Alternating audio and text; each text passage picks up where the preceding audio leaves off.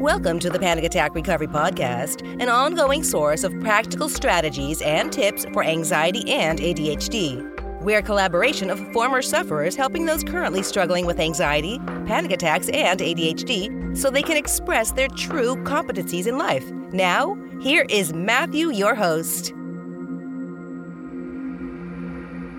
Hi, it's Matthew from PanicAttackRecovery.com. Thank you for joining me for another podcast. Today I want to talk about snap judgments. And when I talk about snap judgments, what I'm referring to is the tendency to quickly judge a situation or a person.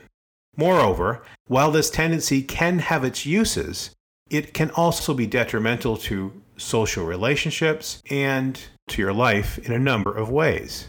Now, we've talked about in previous podcasts and videos judgment, but we haven't really talked about snap judgments. And moreover, what I'm really wanting to convey is a trick that you can use to overcome this problem. Let me give you an example. Let's say that you're in a situation with a number of people and you have some friends with you, you have maybe some colleagues with you, and you're introduced to some people in the group you haven't met before. And let's say that something about them rubbed you the wrong way. You might have already formed a judgment. But often when we're forming judgments, we may not be in the best place to form them at that time. So the tip really is also contained in the challenge, in that sometimes it's best to withhold judgment, reserve judgment until later. Here's what I mean. Going back to that situation where you're around friends and maybe colleagues and you're introduced to some people, someone new to you, and you've made a judgment about them. But later you start thinking about it and you think, that person maybe seemed rude, but maybe they were rushed, maybe they had a lot on their mind.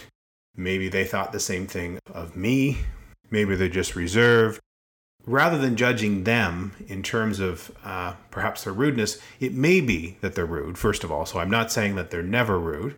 I'm simply saying that allowing yourself to think about it later, you might actually be a bit fairer in your judgment and not be as quick to judge. You might say to yourself, they seemed a little off, but maybe they were having a bad day. And of course, this is common sense.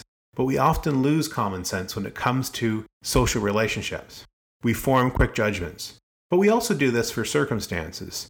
So let's say that you're in a new situation. It may be you've started a new job, or you've started working with someone new in your organization. And again, you're not really sure about the person's competency perhaps at first. Maybe they've made a few questionable calls, or they've done some things that you wouldn't have done, and you're rushing to judge them, or maybe their competence. Or maybe they've suggested some new ideas, and at first you resist those ideas and think, who are they to suggest these new ideas? They've just started in the organization. Now, these are pretty extreme examples, but I think the best thing to do is to think about your own life and how maybe you rush to make snap judgments of situations, people, circumstances. And whether it's meeting someone for the first time, or it's working with someone for the first time, or a new idea is presented by someone, or maybe even you think of a new idea yourself. Sometimes you might still resist a new idea that you think of and think, that can't work. Now, I just want to clarify something, because I think it's important to clarify that I'm not suggesting that every interaction is so complicated that you have to reserve judgment and think about things later, or every situation you encounter you have to wait until later to make judgments. No. In many positions, in many areas of our life, we may have to make judgments fairly quickly.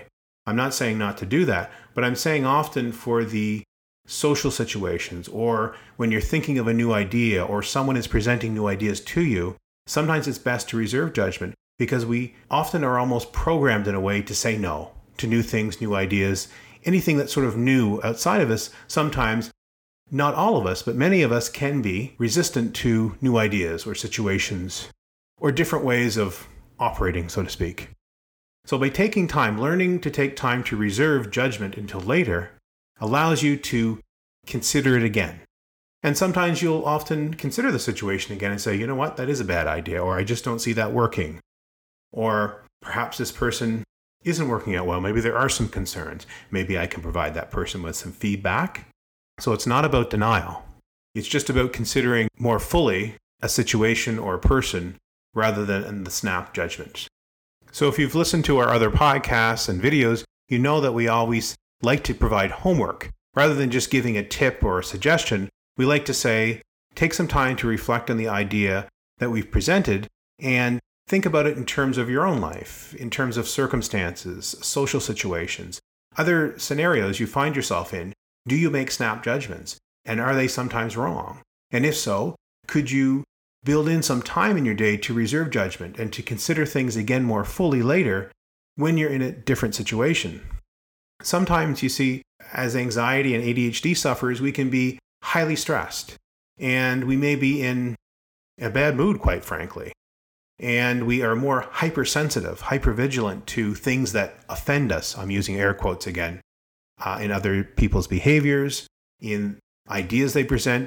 So we're quick to judge in that situation. And then even if we just sort of cool our jets, so to speak, later, when we're more calm and we think about the person, the idea, what have you, we are more fair anyway.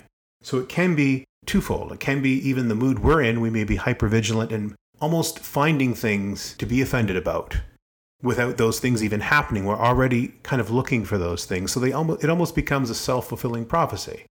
But secondly, we can also make snap judgments because we don't have all information at that point in time. We may have just seen a snippet of someone's behavior or a snippet of an idea may have been considered, but we may not have fully considered the idea or the person's judgment.